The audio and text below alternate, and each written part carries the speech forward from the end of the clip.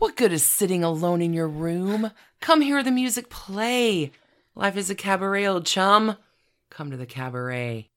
Welcome to Trashy Divorces. Hi, Stacy. Hi, Alicia. Welcome back, everybody, to Trashy Divorces. This week, we pull two more out of our kitty cat roulette cups for the surprise of season 6. Stacy.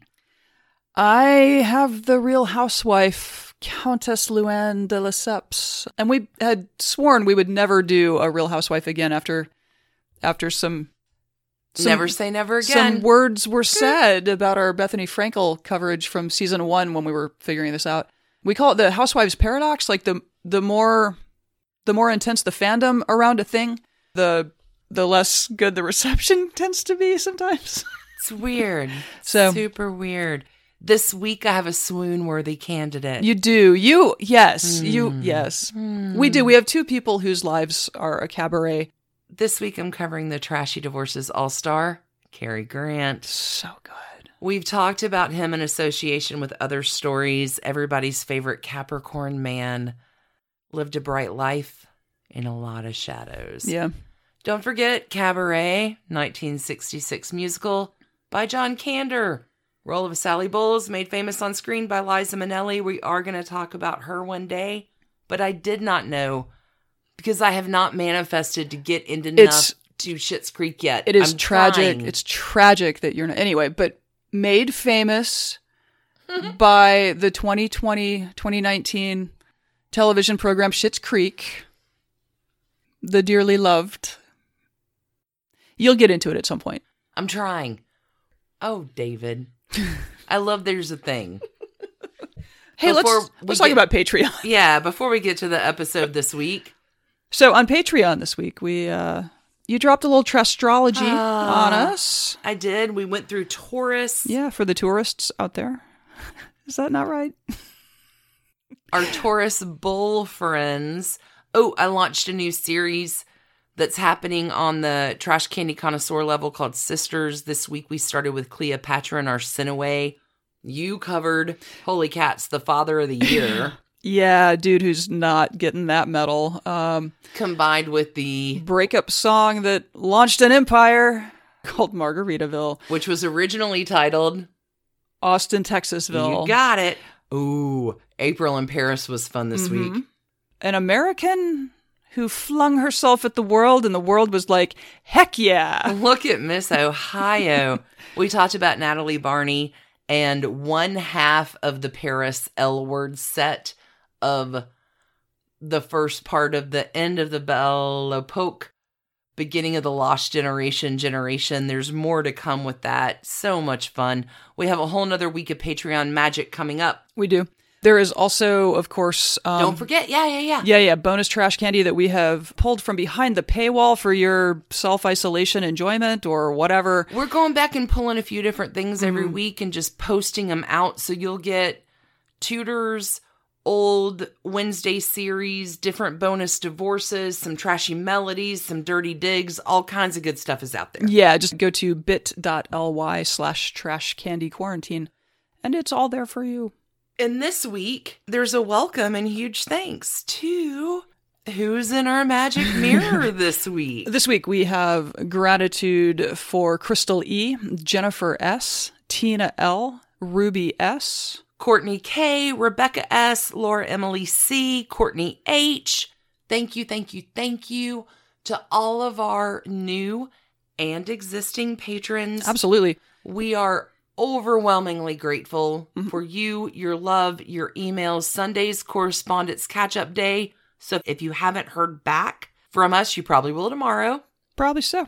We also would like to note that this episode is ad-free because of your generous support. Thank you so much. Alicia, are you ready to go to the cabaret? Oh, I was born at the cabaret, honey. You may have Let's been. go.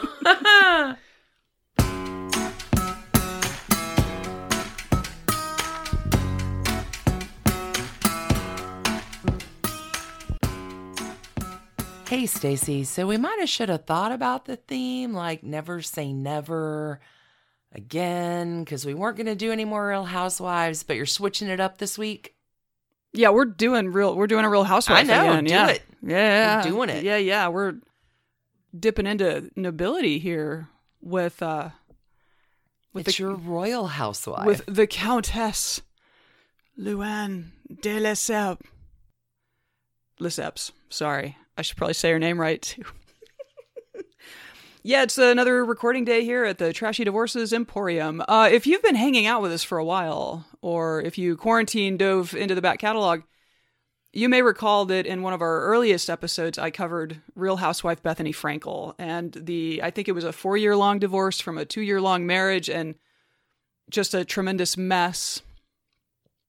We got some feedback from that, and actually, we got a lot of feedback, and sometimes we still get feedback from that episode, and we learned something really important about fandom and people's fandoms, the things they're passionate about. Everything you're saying is true. Yes, so I want to begin the story of America's Countess. I don't think anyone on Earth says that about her. America's Countess, Luann de Lesseps, by admitting that my interest in the Real Housewives extends exclusively to their trashy divorces and sort of trashy lives, and that telling her story is sort of a way to celebrate that fandom that many have in their heart, not to diminish it. Admittedly, we are not watchers of the Real Housewife franchise. We are not, but we love all of your freak flags. May they always fly high. We've got a lot of friends who have corrected us. We have some fans who stuck around. I think we were a little light on Jason Hoppy. We were. Was the problem. And upon retrospect, you wish you could go back and fix season 1, but you can't. Mm-hmm. We would do a lot of season 1 differently today. Oh, for sure. We were figuring out how to do this. Thanks for sticking with us, friends. Mm-hmm. What we're saying is we're not Real Housewives watchers. We've learned a lot since then. And they've continued housewifing. Oh boy, have they. Great style. Okay, tell me. Luann de Lesseps, an original cast member at the Real Housewives of New York City, and a touring cabaret singer as well, has had 2 marriages, 2 divorces, and she recently completed probation in Florida for assaulting some police officers a couple of Christmases ago. Luann is in very many ways why this podcast came into being in the first place. Luann Nadeau was born May 17th, 1965, making her a Taurus. In spite of the title that she would achieve through the magnificently meritorious act of marrying a rich guy, she was not born into privilege. She had a relatively normal childhood in Connecticut, had 6 siblings, went to nursing school. While working as a nurse, she would also duck into New York City for modeling gigs. Like you do. Like you do. She had dreams. Big dreams. She wanted to be famous. Her first marriage was to actual French nobility, which is how she got the title Countess, in the person of Count Alexandre de Lesseps, born May 20, 1949, also a Taurus. So these two would shoot some bull together. I don't know. It was a classic play by a wealthy older guy. He's like 15 years older. Unbelievable. And so that kind of puts some contours onto their relationship, I think. As you would expect, the Count had some pedigree. His ancestors include the builder of the Panama and Suez Canals. Oh, my. Mm-hmm. And he himself, shepherds the family fortune by working in finance. Well, okay, like you do. Yeah. He met Luann on the ski slopes of Gstaad, Switzerland, back in 93. Luann had gotten to Europe the old-fashioned way by taking a television job in Milan, Italy, where she hosted a program about soccer, despite not speaking Italian and not knowing anything about soccer.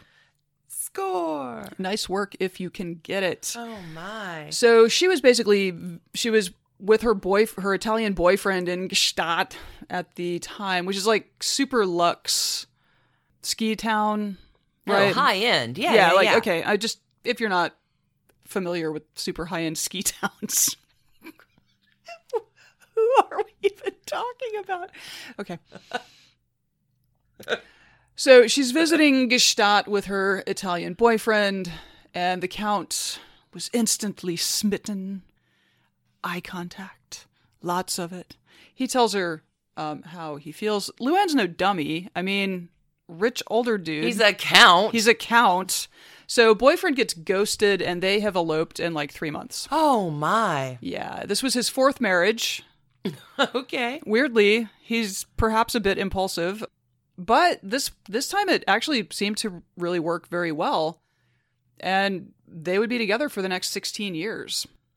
That's a really long time. Well, together, maybe, I don't know, but they had 2 kids.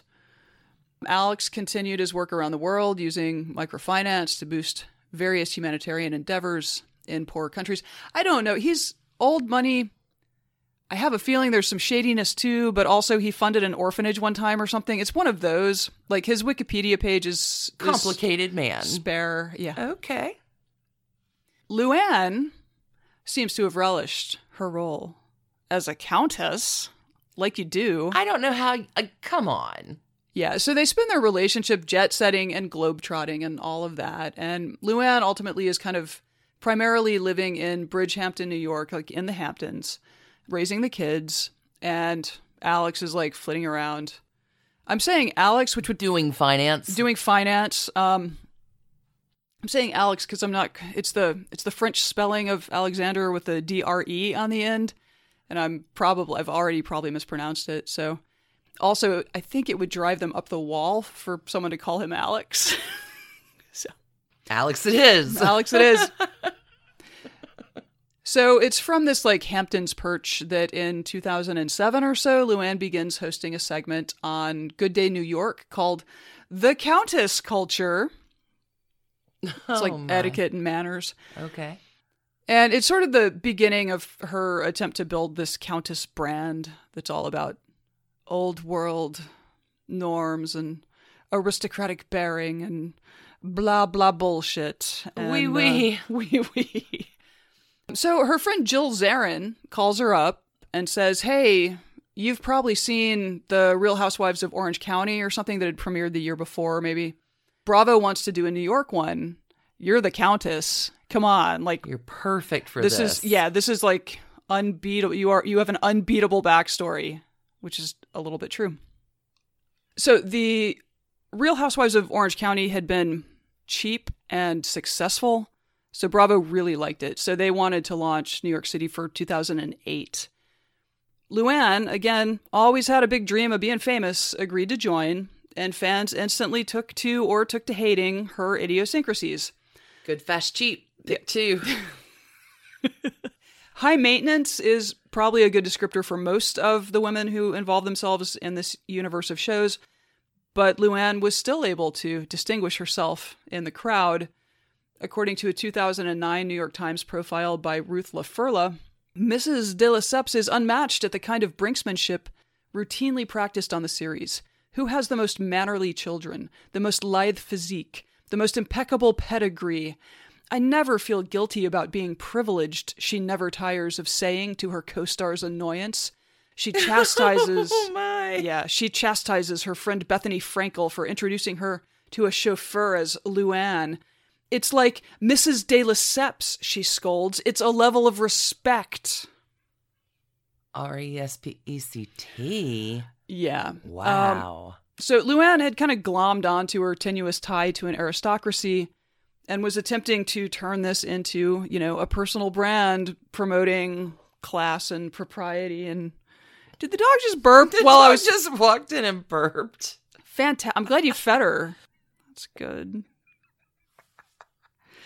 You could just back up to the beginning of that sentence. Mm-hmm. That'd be great. Luann glommed onto her tenuous tie to an aristocracy and attempted to turn it into a brand promoting some weird notion of class and propriety. The Countess Culture segments, as noted, had been about manners and etiquette. And there's like a tiny problem with all of this, though, because it turns out that Luann and her life are not classy. Oh, no. They are quite trashy, in fact, and now we shall proceed to the dumpster fire. Filled with trash candy. Let's jump to March 2009. The second season of Rhony that's the acronym RHONY, had premiered a month earlier, and in mid-March, Luann and Alex had celebrated their 16th anniversary. Then, as was his wont, he flitted back off to Europe where he was headquartered while she was still in the Hamptons with the kids and her budding TV career. And then he stopped taking her phone calls. I was going to say, does he have a Mr. Snower later? A few days after he stopped taking her phone calls, there's an email. Apparently he's not one for confrontation. So Alex was in Geneva and dropped this little note to his wife of 16 years to let her know. What does the email say? I got dumped by email once. It's not fun. Yeah. It's really bad. Yeah. And I mean, it's funny. It's not funny then, it's funny now. You hadn't been together for 16 years, right? Oh, no, like 6 days. Right. It still stung. Sure. So Alex was in Geneva where he had fallen in love with a younger woman with an actual royal pedigree, Ethiopian princess, Kamaria Abajabir Abajafar. And he would be divorcing Luann. Well, that's a hella email to get. Yep. Wow. Yep. So, obviously, Unbelievable. Those Tauruses. She was devastated. They had pretty much lived separate lives in separate places for a long time, but I think they just had a comfortable arrangement, and she did not expect that he would take up with someone else and perhaps stay with them. And dump the 2-decade marriage by email? Yeah. Hard to see coming. Yeah, so... Until an Ethiopian princess gets in the way, and then, well... Right. So, to her credit, she had the classy countess image to uphold, and she did, I think, attempt to soldier on into this experience with a little bit of dignity. And grace, good on her. Also, she had a book coming out. Oh, no. What's that, you ask? A book? A book on what? Class with the Countess, How to Live with Elegance and Flair, was due to hit the shelves, I don't know, in April? No. Uh-huh. Bless her heart. Oh, noes! Okay, the Times describes the book as, quote, an autobiographical etiquette guide in which she offers tips on how to seduce and hang on to a man. Slightly bad timing. Bless her heart. It turns out, though, that Roni fans really took to this plot line of the housewife scorned and rallied. Like, ratings for the show went up, and, like, tabloid mentions were all, like, it started off as, like, this Ethiopian person or the Ethiopian woman or something like that. Like, finally, the Count himself, I think, interceded and was like, she has a name. Yeah. Say my name. Say my name. So... Which you actually pronounced very well. You just did that like a champ. Did you practice that? I practiced it. Good for you. Yeah. Good for you. Well done. Her name is awesome. Yeah. So I think the divorce went pretty well for Luann. She got the house in Bridgehampton. She remained wealthy. She had custody of the kids who were like 12 and 14 at the time. Sure. And like to top it all off, she ended up remaining really good friends with her ex-husband, which is something not everybody can manage. Fantastic. Deserves a little credit for that. Like this goes on. Her life has taken a turn, but I don't know. That's one down. One marriage down. Boom. Okay. And yeah, I mean, the trashiness there was not really hers so much. It was really his. Is she calling herself the Countess still? Yes, she kept the title as courtesy. Yes. She retained the title as a courtesy. And in the divorce documents, it stipulated that if she remarried, she would no longer... I don't know who in America... Okay. But life goes on. Post-divorce Luann has dabbled in acting and music, including 2010's airbrushed and auto-tuned Money Can't Buy You Class. We will have that video for you on the website. Please, please, please, please, just Google it. I mean, whatever, but like, don't sleep on that.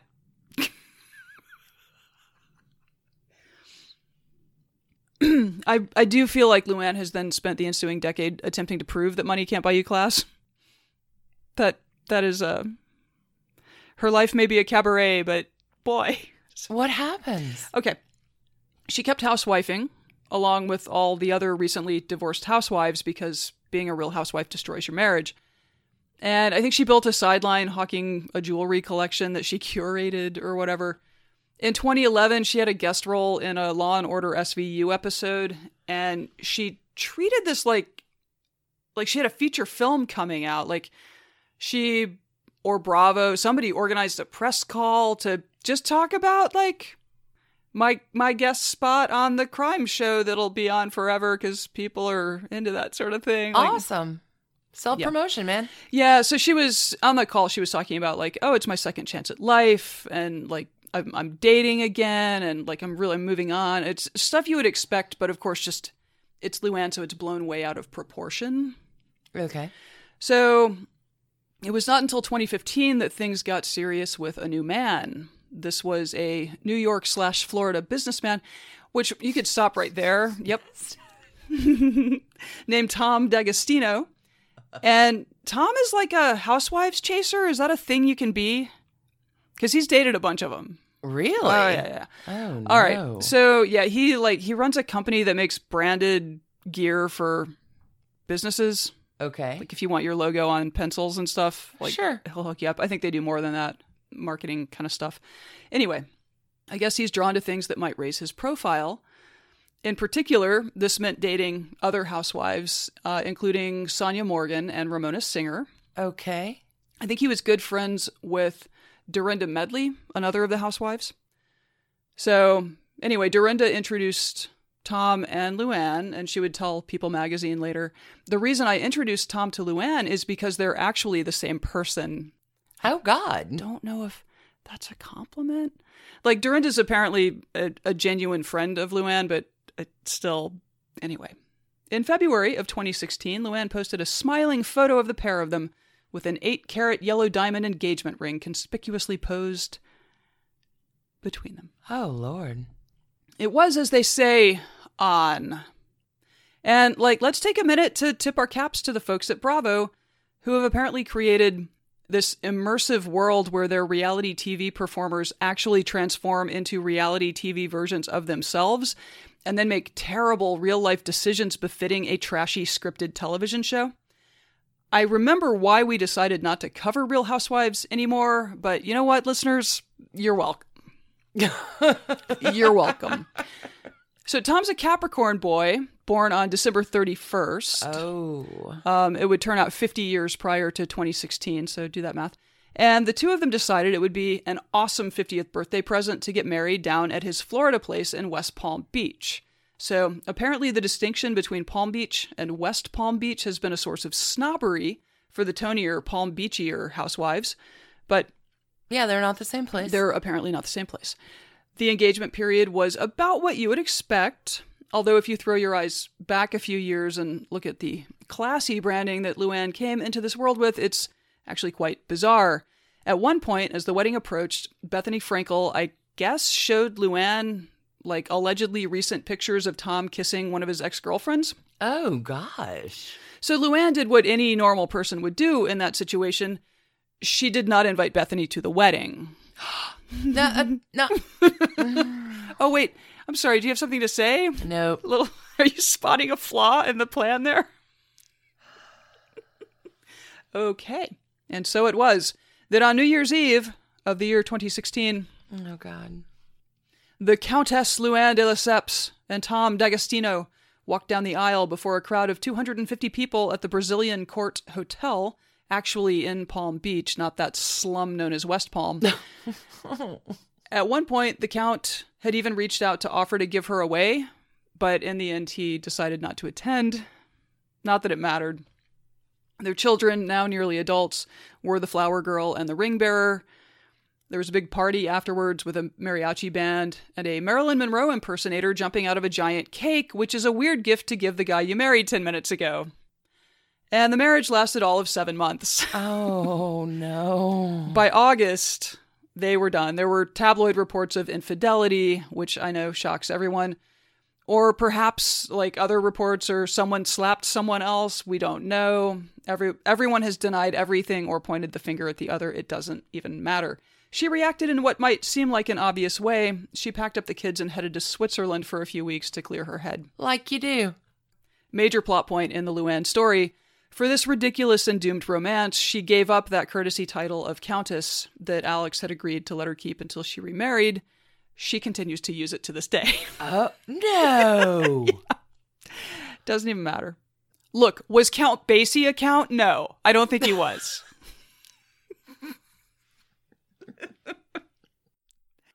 Two marriages down, but we are not done with Luann's descent into trashy madness quite yet. Oh, no. So apparently she decided that for Christmas in 2017, what she really needed to do was confront some of her demons and work some things through. Great. As far as I can piece it together, here is what happened at the Colony Hotel on Christmas Eve 2017 in Palm Beach. Oh, no. Luann had intended to stay with a friend who had been a bridesmaid at her wedding the year before. Okay. But the friend had cats, and if you're looking for a character flaw in Luann, it turns out she's not a cat person. So she heads over to the Colony Hotel, where her wedding brunch had been held the year before, definitely working some things through. She met up with a dude she had dated before Tom, which one report referred to as the polo guy, I think, the polo dude. Oh, the polo dude. Anyway. Pony boy. Pony boy. It's a pony boy. Okay, so she meets up with Pony boy. And fueled by what one assumes is a tremendous amount of alcohol, they decide to head up to her room on the 3rd floor. But please note, Luann is drunk and accidentally hits the wrong button in the elevator. Okay. And they end up on the 4th floor. And Okay. she is rummaging around looking for her room key and must have just tried a doorknob and it opened. And just oh, here's my room. In they go, much to the surprise of a maid in the hallway who was in the process of turning down that room. Oh, no. The maid is this is What fucked the up. hell? So she calls for backup. Oh, no. The hotel manager comes up and tries to get Luann and the boy toy to leave. And Pony boy was like, whoa, I didn't know what room she was in. Happy to go. I'm just following the drunk lady. Yeah, come on, drunk lady. Let's get out of here. And she won't. Yeah, This she's is my room. I need to speak to your manager. basically. Oh, no. Yeah. So this is just the beginning of the white ladying of this. Oh, Okay. no. So the police are called. How do you escalate this to the police are called? But she did. And the police come to try to pry the drunken housewife out of someone else's hotel room at about 9:30 p.m.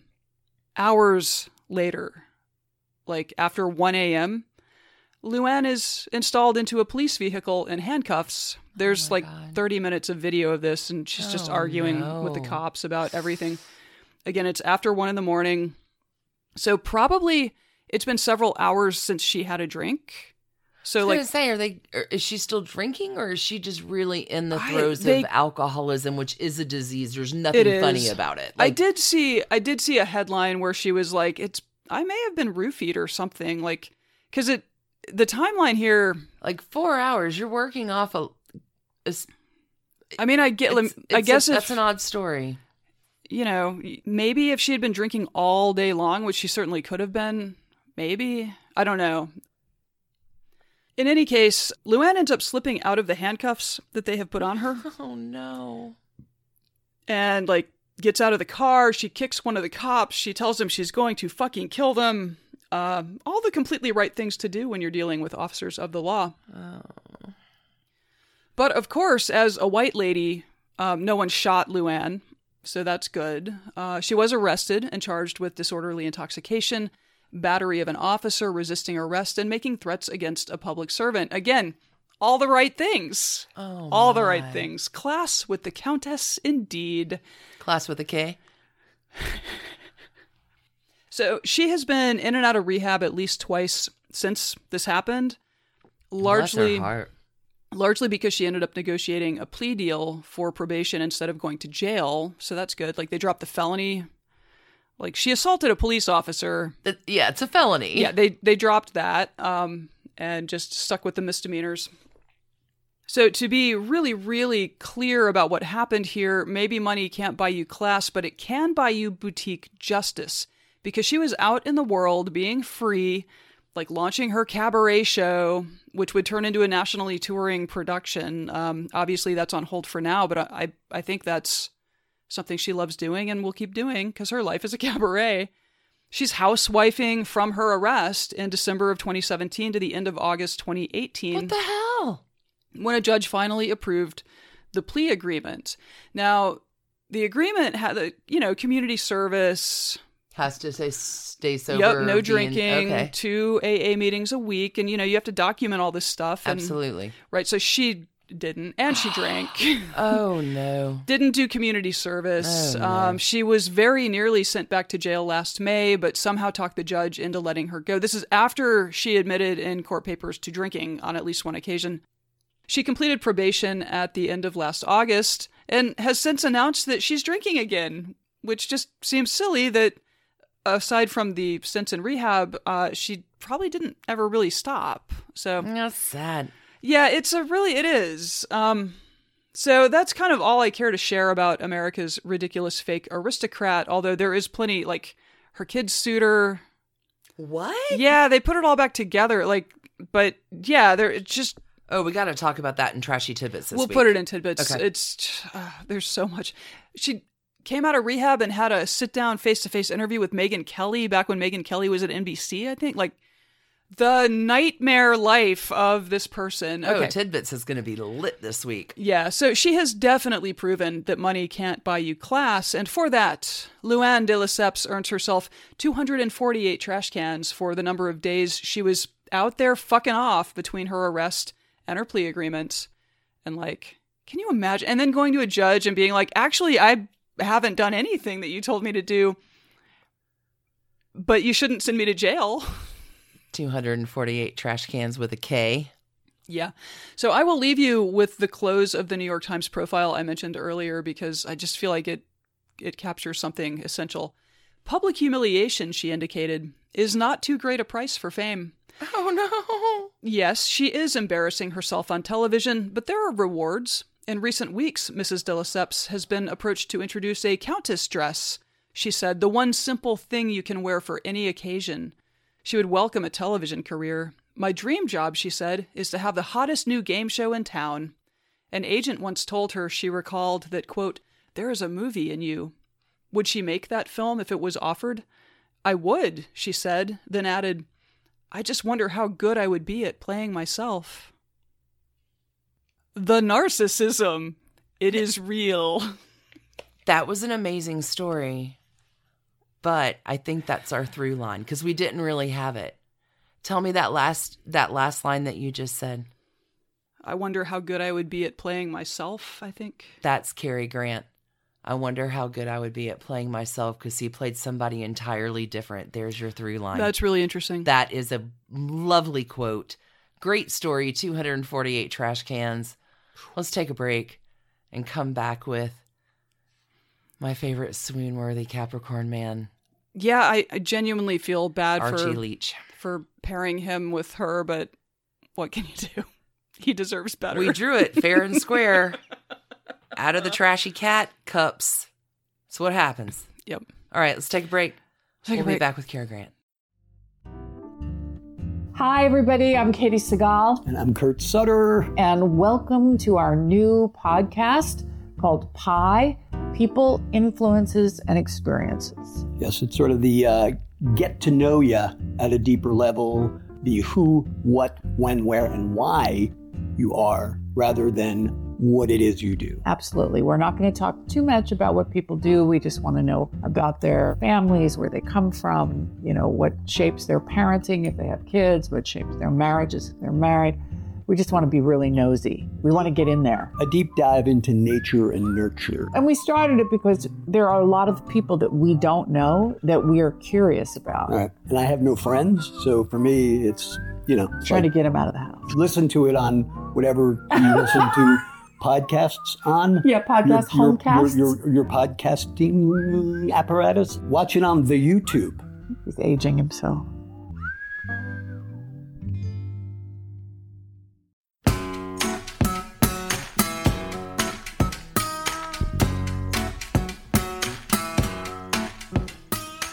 All right, Alicia, I am not going to screw around here. You've got one of my favorite actors of all time. He's my favorite actor of all time. He's incredible. This week, By popular demand, I am bringing to you the Trashy Divorces tale of everyone's favorite, and there are a lot of favorite of them, everyone's favorite Capricorn man, Cary Grant. He makes me swoon. He's so good. Big time. Like, swoon. Capital SWOON, swoon, period. Done and done. Cary Grant was not born Cary Grant. It's going to take a whole life. His life is a cabaret. His life is a cabaret. It's going to take a whole life to craft the character that is Cary Grant. And it is a far cry from the tale you think you may know. It is sad, truly. This magnificent force of a man just could not be himself in a world and has to create an alternate character to pass. So maybe gay, maybe bisexual, queer, all the words, let's use them, because this story has everything. Cary Grant was born Archibald Alexander Leach on a cold England morning in Bristol in January 1904, January 18th. He's the second child of Elias and Elsie. Dad Elias is a tailor's presser. He irons all day. Dad Elias meets Mom Elsie when she's working as a seamstress in the same shop. But for real, Elsie thinks she has married beneath her and never stops telling Elias she has married beneath her. Dad Elias is a pretty big-time alcoholic, and the marriage never really sounds happy, and it gets worse. Because the thing you need to know is this couple, bless them, has a child in 1899, which is the fulfillment of Elsie's every wish. And sadly, the child dies in 1900. He's a boy. He's a year old. And the reason given is tuberculosis. But Cary Grant will say that his mom admits that she shut the door on his thumb and didn't get it treated and gangrene set in. Oh, my God. Oh, my God. And that's what kills the poor boy. However it happens, the loss of this child is going to skew Mom mentally in a lot of ways for the rest of her life. She'll never forgive herself for the death of her son. So when new baby Archibald, Cary Grant, comes along 4 years later, Mom is extremely overprotective, very much like the Victorians do, cross-dresses Archie his whole childhood. So there's a lot of, is it a boy? Is it a girl? Which is if you're as good looking and charming as Archie is, let's play. Yeah. Let's see what happens. Archie, with a delicately tuned mother and a extremely alcoholic father who really takes neglectful to a whole different level, as you'll see shortly. Like, poor Archie. He's not great in school. Not that he's not smart. He will always be a lifelong reader. He's brilliant in his investments. He will be a multi-everything by the time his life happens. But as a kid, not great in school. He's an attention seeker. He's a mischief maker. So one cold February day in 1915, February 3rd, Archie goes to school. He's just turned 11.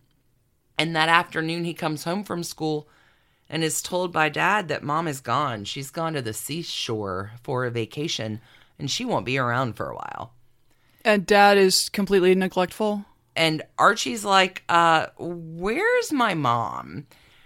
And he's not going to learn the truth for another 20 years until Daddy Elias makes a deathbed confession that Mom has actually been placed in a lunatic asylum by Elias, and she's been there for 20 years. Oh, my God. Post-it note that, because that's going to come back around. So Mom is at 11 for Archie, locked in an insane asylum. Dad Elias hooks up and moves in with a new gal, and they have kids, and nobody wants Archie around. So he's sent to boarding school, which goes pretty badly. Again, troubled, not a great student. And schoolwork, who wants to do that? Well, and his mother just vanished. One good adult who makes an influence gets Archie a school assignment. And then Archie just begins skipping to help out at the Bristol Music Hall with props and sets and, like it does, come to the cabaret, the lore of the theater. Because this was vaudeville era, right? The music hall wasn't just for bands. It was for mid-1910s. Yeah. Like, and the lure of the theater for misplaced and queer kids. It is happy, and it's anything you want it to be. Oh, yeah. No, weirdos always run off enjoying the circus. And the crowd cheers for you, and it's a place where you can attain a sense of belonging. And for real, if you are ever have known a theater kid, you know this to be true. Mm-hmm. And Archie, who's not had a sense of belonging, finds his people. So this rolls for a while. So when Archie is like 14, a really famous touring company comes to Bristol. It's called the Bob Penders Company. It's vaudeville. And Archie convinces the troupe through his charm and good looks and fervor for all they're doing to let Archie join up. And soon enough, Archie's in the act. He's 16. He leaves school. He's doing pratfalls. He's walking on stilts. He's learning how to win over an audience every single night.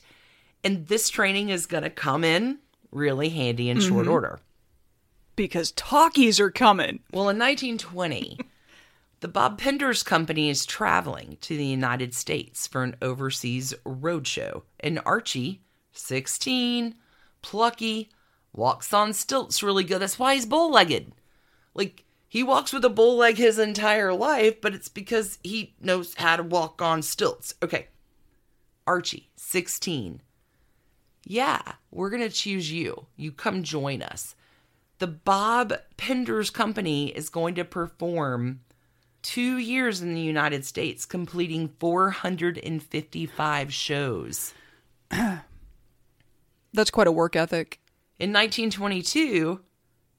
Bob Penders and the company is headed back to England. And Archie's like, friends, thank you, but there's nothing for me in England. I think I'm going to stay right here. So he does. So Archie, walking on stilts at Coney Island for tips, getting any job he can. He gets a few small walk-on parts, which are shitty parts that will get less shitty through time, but it's all a struggle. It becomes much easier with Archie's new love. Story. The first love that happens is in Greenwich Village in the early 20s and is with Australia's most famous Oscar winner for costume design, a man named Ori Kelly. He's not famous yet. Archie Leach isn't famous yet. They're just artists working on their art. Yeah. And Ori Kelly is hand painting neckties, which Archie will help him sell in Coney Island until the cops come around and then they'll shut up the suitcases. Right. And this is how rent is paid, because in a hot minute, Archie and Ori are living together and making pies, and Archie will fry fish. He'll fry cod just like they do in England, and it all seems very romantic and wonderful, and this is what they call the Kelly Leach era. And Archie could have done worse than to hook up with a dude who really has an eye to fashion. Like, Ori Kelly knows knows form and function and how to dress a person. So Ori begins working on Archie. Let's kick that Cockney accent. How do I help you dress all dapper-like? Let me hand tailor a tuxedo. Let me remake your image, because if you can look the part, you can become the part. So this helps the remake of the image when Archie will pull some paid escort gigs, which he does to help make the rent. And Ori isn't bugged by any of this. Archie always comes home to him. And like you do, struggling artists making it together, you work to get noticed, and they do. It's off to California. It is off to California. Archie's going to get a new movie star name, Cary Grant, and begin appearing in supporting roles. And Ori and Cary now are meeting for dinner a lot. But Ori will say that Cary was fashioning himself to be the new Clark Gable. His head was in the stars. I got a dog. Ori's dumped. Ori's ditched. Right. Because the thing that Ori is trying to impress on Cary at the time is that Hollywood is most assuredly not Greenwich Village, where things are much more accepted. Like, you're in the Hollywood in the golden age of film, and you are living in the most homophobic city in the world. Yeah, I mean, the image process, all of the Louis B. Mayer stuff that we've talked about in the past, like the studio owned the actors. the studio owned literally like decisions like marriage, who you can date. And they'd punish you. Oh, this is a good story. This has everything. This has new things. So by 1932, Cary Grant is taking Hollywood by storm in supporting roles, and he's going to meet his next love, an actor named Randolph Scott. Randolph Scott... This is the one I've heard about. Is from a wealthy Southern family, and Randy has left Virginia because you can't be gay there, only to come to Hollywood, the most homophobic city in the world, to make a career and his dreams come true. And sweet Lord, if you think Cary Grant is handsome, get a load of Randolph Scott. Because these two are just pretty. They are pretty together. And they're going to rent a beach home in Santa Monica together. And they're in love. And they do a layout. They do a photographic layout in Architectural Digest, where they're photographed together like, oh, just lifting weights in their gym, cooking pie in the kitchen. Here's us relaxing with cocktails in the living room. No, I think it was treated as a satire of a heterosexual relation. I've seen this. It's amazing. It's amazing. It's like, I think it really was done very tongue in cheek with like a, what would it be like if two men were a married couple? Like, but no, they, but they are were a married couple. And Paramount, who Cary Grant is signed with, is having fucking fits. So they decide to rename this beach house Bachelor Hall. Oh, I'm sure. And so now, oh my God. They're just saving some money. Oh my God. Well, like, this isn't going to do. We have our two leading actors shacking up together and making fucking magazine spreads. So the studio... Where they're baking pies together and stuff. Like, it is... amazing. Bonzo that this made it into the press. This is Architectural fucking Digest. But I mean, like, if you have eyes in your head, you're like, oh, Cary Grant and Randolph Scott, they're a couple. Like, but so many people, like, our blind spots are so defining of who we are. So the studio just starts sending in and out women. Right. And, like, Randolph Scott's birthday is just a few days. I think he's January 23rd. So you'll see a few of these pictures. There's a birthday cake. Happy birthday, Cary and Randy. And there's a starlet in between them holding their birthday cake. Bachelor Hall. Okay. Makes it a little bit more sellable to the public. They're going to have this beach house together until 1944 for 12 years. But it's on again, off again, right? I'll let you tell the story. Ish. So the studio will parade each of them out with leading ladies, and then it's back home to each other. And poor Ori, remember Ori? Who's still around because Ori doesn't try to fool anybody. But apparently, like, boxing fights are where you see other stars at the time. And Ori says, I would see Cary, and it seems to me like he could do without a friend like me. And Ori becomes part of Cary Grant's murky past. And when they see each other at events, Cary Grant will avoid his eyes. Yikes. So 1934, Cary is going to marry for the first time to a gal named Virginia Sherrill. Young, innocent starlet. And Ori Kelly, because he's still hanging out, kind of ish at this point, warns Virginia that Cary's going to break her heart. The ex-boyfriend is like, girl, you're in danger. Don't do it. But to no avail. The studio arranges the marriage because of the whole Cary Grant, Randolph Scott thing. So off Cary Grant and Virginia go to Claxton Hall and then England, and they come back to the States. And sure enough, the newlyweds were moving into the house with Randolph Scott. Wow. And it's not a happy threesome. So as you can imagine, it's a little rocky. And here's what's a little sad is after this first marriage, there's a suicide attempt from Cary Grant at this point. Like, I was living just what I was doing, and I got married because the studio wanted me to. Like, I'm not living my truth. Within 1 year, Virginia and Carrie are Splitsville. They'll divorce March of 1935, like less than a year in. Virginia will go on to marry 2 more times, dying at the age of 88 in Santa Barbara. 1935 is also a big year, the year of this first divorce, and maybe makes Cary Grant's despair a little bit more understandable, and this is where I'll go to Archie. Archie's dad is dying, and on his deathbed reveals the fact that Mom Right. is in fact not at the seashore, but she has been locked in an asylum for 20 years. Can you imagine living in an era where a psychologist wouldn't be like, actually, it would really help her to have a relationship with her child? Like, eek. Archie, her son, Cary Grant, is going to get her out of the asylum. Good. And pay for her care the rest of her life. He's like, Mom, come to America. And Elsie wants to stay in England. But they will write letters. Mm-hmm. And Archie will visit her in England often. Elsie does much better in her free state. She'll live to the age of 95, passing away in 1973. Yikes. Okay. 1936.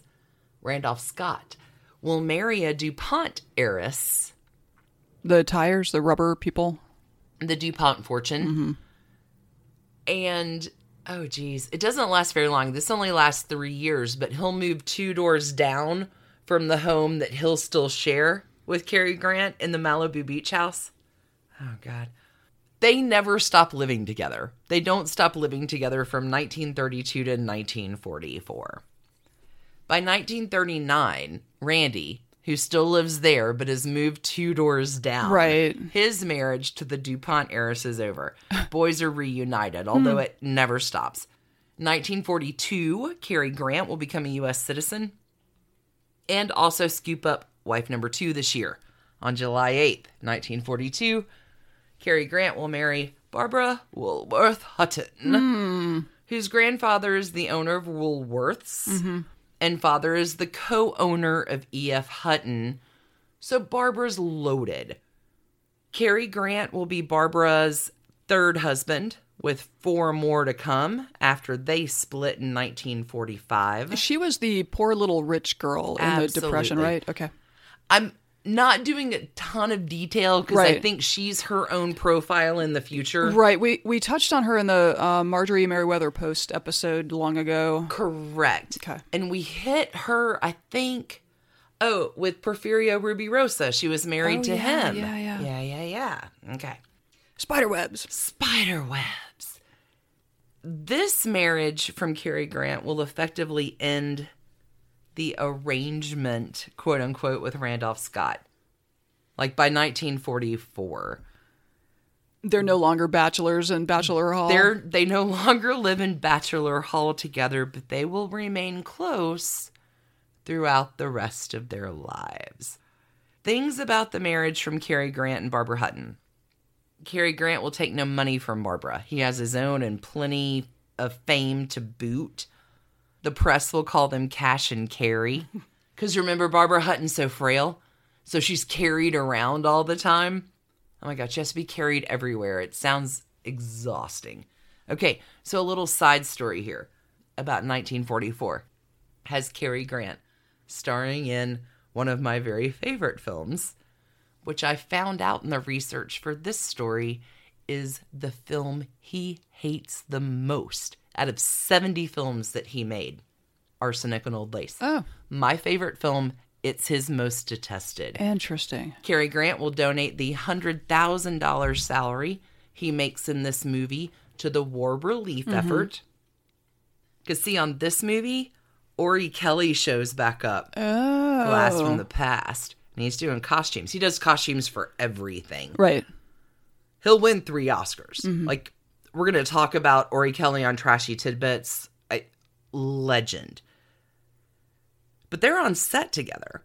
And there's this program called Queen for the Day. And one day the Queen for the Day limousine pulls up on set. And Cary Grant, says to Ori Kelly, "Oh, your ride's here." Oh, God. And this is a low blow. There is nothing worse than... No, considering the intimate and personal relationship they've had, Right. Carrie never acknowledges the existence of the past. And what's weird is during this time, they will end up reconnecting. And Cary Grant will start coming around to Ori's after shooting. And Ori's like, I hear he's rather friendless and he makes me laugh. And could it seem possible that we could be pals again? Until one night, he asked me, is it true? Am I writing a memoir? What's in it? What am I going to say about him? No one must ever know. Okay. So, all right. I don't like this aspect of Cary Grant, but okay. I mean, you live your, like, I know. I know. wish I could be me. There's Archie Leach and there's Cary Grant. Yeah. So... No, and I mean, Cary Grant has everything to lose if gay rumors start circulating. It's a tragedy. So I wonder how much Hollywood played a role in normalizing divorce by basically forcing perfectly happy. I mean, again, it sounds like Cary Grant was not like gay, like he maybe bisexual, but like they did force a lot of perfectly content gay people to marry people of the opposite sex. Then it didn't work out for some reason. Cary Grant has this really great quote. I wish I could remember it. That like nothing turns a woman on more than to say you don't want her. They'll try even harder, and Cary Grant likes sex. So, great. Mm-hmm. I mean, that's the thing. Bi, gay, queer, whatever rainbow color you are in the umbrella, that's fine. But it couldn't be fine then. So he lived this whole life in this manifestation of falsehood until I think we're going to get there. Like fatherhood helps, but we have a little bit to make it there. Poor Barbara Hutton-ish, because by 1945, she's out. Again, she's going to marry 4 more times. She will die in 1979 at the age of 66 from a heart attack at the Beverly Hills Wilshire Hotel, where she's been holed up for a while. She and Cary Grant actually remain friends for life. Cary is really close to her son Lance because he's like the stepson that she has, and Lance ends up dying in a plane accident, but Barbara and Cary remain close for a number of years, just not married. So 2 wives down, 3 to go. Up next, Betsy Drake. Cary Grant will meet Betsy Drake on a trip on the Queen Mary 2. Shipboard romance becomes a thing. Cary will be instrumental in getting Betsy a contract with RKO. And on Christmas Day, here's some spiderwebs for you. Christmas Day 1949. Cary Grant and Betsy Drake are flown by Howard Hughes to a private ranch in Arizona to elope and marry. This marriage of Cary Grant's will last the longest. Married Christmas in 1949. They'll divorce in August of 1962 after a 4-year separation. So like 12, 13 years. But all of it is tumultuous. Like, they get married, and Cary gets a new role, and guess who his new co-star is? Randolph Scott. Sin on Toes, Sophia Loren. Oh, God. Okay. And Betsy will visit the set, and she's mad, and Sophia Loren is like, nothing was ever going on. Sophia Loren is going to marry the director of that film and stay married until that's hilarious. his death until 2007. No, but, like, I was seeing someone completely different on set. poor Betsy can't, like, fucking catch a break. That's too bad. Betsy Drake, I'm not lying, is also one of the lucky souls who was rescued in 1956 when the Andrea Doria sinks. And 46 souls are lost to the sea. Oh my God. Betsy Drake is on the fucking Andrea Doria and is rescued when it sinks. Does she know about airplanes? Spiderwebs. Because she met him on a boat, right? Betsy Queen Drake Mary? is also going to introduce LSD therapy to Cary Grant, Holy God. who will take something like 100 acid trips over a 2-year period to deal with his past trauma and childhood terrors. Cary Grant is so grateful for this therapeutic relief that he will leave $10,000 to that doctor who helps him on his acid trips. Timothy Leary was his name. That's not true. So the final straw in this with Betsy is a little film called Houseboat. Betsy Drake has written the screenplay. What is with the boats and this woman? God. Okay. Boats, boats, boats. Boats, boats, boats. Betsy writes the screenplay, hoping to star in the movie to bring she and Carrie closer together. And Carrie goes behind her back to have the script rewritten, and instead will cast Sophia Loren, and that pretty much ends them. They're going to separate Betsy, wife number 3, out by 1962. Betsy is not just going to leave Hollywood. She's going to leave the movie business altogether. She will spend her life being a therapist to children with mental health issues. Love it. Betsy does not ever remarry, does not ever have kids, and dies at the age of 92 in 2015. But Cary Grant's not done. And Ori Kelly actually has this great quote in his memoirs. He says, "When a man over 40 says he has fallen for a girl of 20, it isn't her youth he is seeking, but his own." Let's welcome wife number 4, July 22nd, 1965. The lovely Diane Cannon, who is 27, will marry the 61-year-old Cary Grant. They'll get hitched at the Dunes Hotel in Las Vegas, owned by Howard Hughes. Oh. They'll travel to England to meet Mom, Elsie. Diane is pregnant, and that child, Jennifer, will be Cary Grant's first and only child. And fatherhood, he's like Barney Stinson. Fatherhood changes him. He's done and he's done and he's done. He's in love with his daughter. At the age of 62, Cary Grant will retire to spend time with his daughter and his wife. But for real, the marriage is super rocky. It's going to end by 1968 after a long and protracted, very nasty custody and divorce battle. They will share custody of Jennifer. Diane gets $4,500 a month. Cary retires.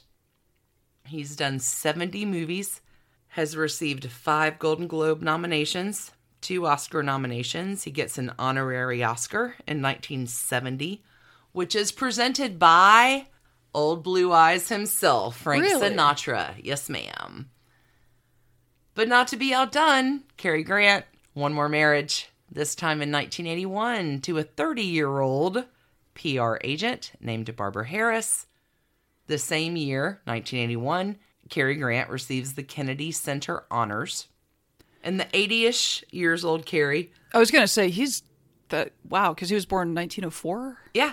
Wow. With the youth infusion of this new hot young wife, does this tour called Conversations with Cary Grant. And he shows old movie clips and answers audience questions. And these are one-man, 90-minute shows. It's like a Mark Twain. Yeah. Charles Dickens did. That's it. There's no stopping Cary fucking Grant. And Cary will actually have a minor stroke in 1984. He'll recover before dying at the age of 82 in November of 1986 after rehearsals for one of these continuing performances. And that is the tale of the trashy divorces and love affairs of Hollywood's leading man, my favorite Capricorn, eternal heartthrob, makes me swoon every time Cary Grant.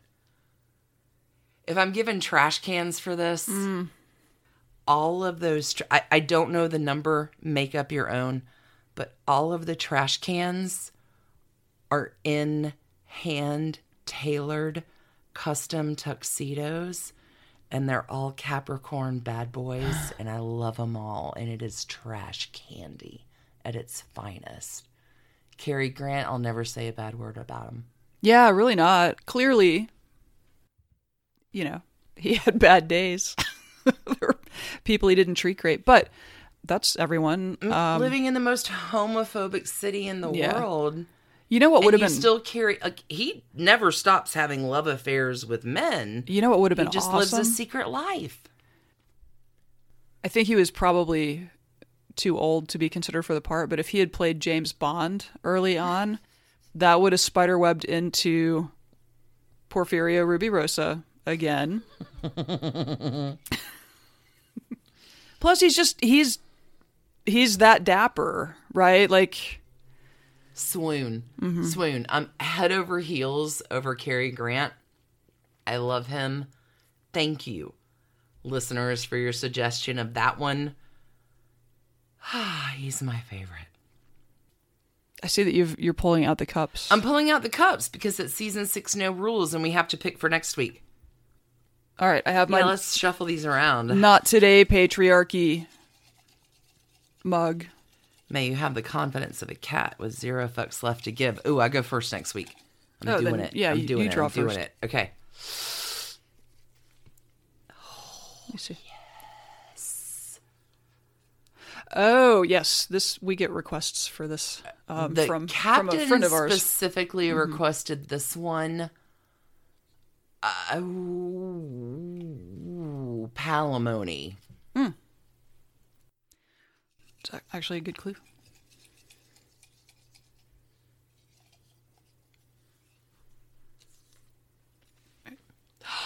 No. All right, this one definitely. I totally know what theme song we're using next week. I already got it. Oh. Yes. Well, this definitely will require our time machine. And an election cycle. There's a tie-in to presidential history. Yeah. Hey, it's an election year, and we're going to time travel a bit to go, man. talk about a candidate from the Can't days you see of how yore. good those two are going to be together? That's going to work. That's going to work really I well. love season No Rules. Wow. Yeah. Season No Rules is the best. Thanks, everybody, for tuning in. Be sure, if you need a little bit more trash candy in the meantime, you can support us over on Patreon with hundreds of episodes, or tune in to the free trash candy. Over on Patreon at bit.ly/trash candy quarantine. We add more stuff each week. If you need to fill a few more hours. Yep. Thanks, everybody, for tuning in. You are the very best. Keep it trashy. God, I can't wait until Boris Johnson is in my mug, and I cannot wait. Every week, I'm like, please be Bojo. Please be Bojo. Do you know what I've secretly started doing, though? What's that? Is taking things out of my mug? No. My mug is still my mug, but I started out with 12 slips, but I keep going through suggested divorces, and I throw a few more in just to add that's a really good idea. Element of risk. Huh. Do you want to carry season 6 No Rules onto season 7 and people just keep sending us? 'Cause Yeah. there's so many great divorces that we have to get to. Yeah, we get emails. We also, in our Facebook group, there's a big perma thread on divorces people want to hear more about. There have been so many good ones that have come through this week, but maybe we do that. Maybe we carry this through season 7 just because I like how it works out. I like it too. What will be funny is in a few weeks, I'll be like, what the fuck? We pulled these two people. How do I pull them together? But for right now, there's a through line everywhere. We put the Countess Luann with Cary Grant, and they're actually, like, you can kind of see that works somehow. Life is a cabaret, old chum. Life is a cabaret. Come to the cabaret. Until we see y'all again, thank you for tuning in. Y'all are the very best. You're doing great. Keep it so trashy. So trashy. Cheers, friends. Bye. And thanks to you for listening. Trashy Divorces is a Hemlock Creatives production, created and produced right here in Atlanta, Georgia by us, Stacy and Alicia, with a little research and writing help from the brilliant Melissa O. Our art is by Sydney V. Smith. That's Sydney V. Smith at carbonmade.com. And our music is used with permission of Ratsy. Check her out at Ratsy's store on Instagram, and definitely drop into Ratsy's store anytime you're in Oberlin, Ohio. You can contact us at trashydivorces@gmail.com. or find us on the World Wide Web at trashydivorces.com. If you need more trash candy in your life, our Patreon community includes some of the very best humans around and thousands of hours of bonus content at every level of support. Join the fun at patreon.com/trashydivorces. Interested in some Trashy Divorces swag? Check out our merch shop and Trash Panda Enthusiasm Society at bit.ly/trashygear. Want to advertise with us? Reach out to sales@advertisecast.com for more information. And last but not least, come play with us on social media. I keep most of our Trashy Divorces Instagram hopping. Stacy and I share it up over on Facebook, including our Trashy Divorces podcast discussion group. Come join us over there, and thanks again, everybody, for listening. Keep it trashy, y'all.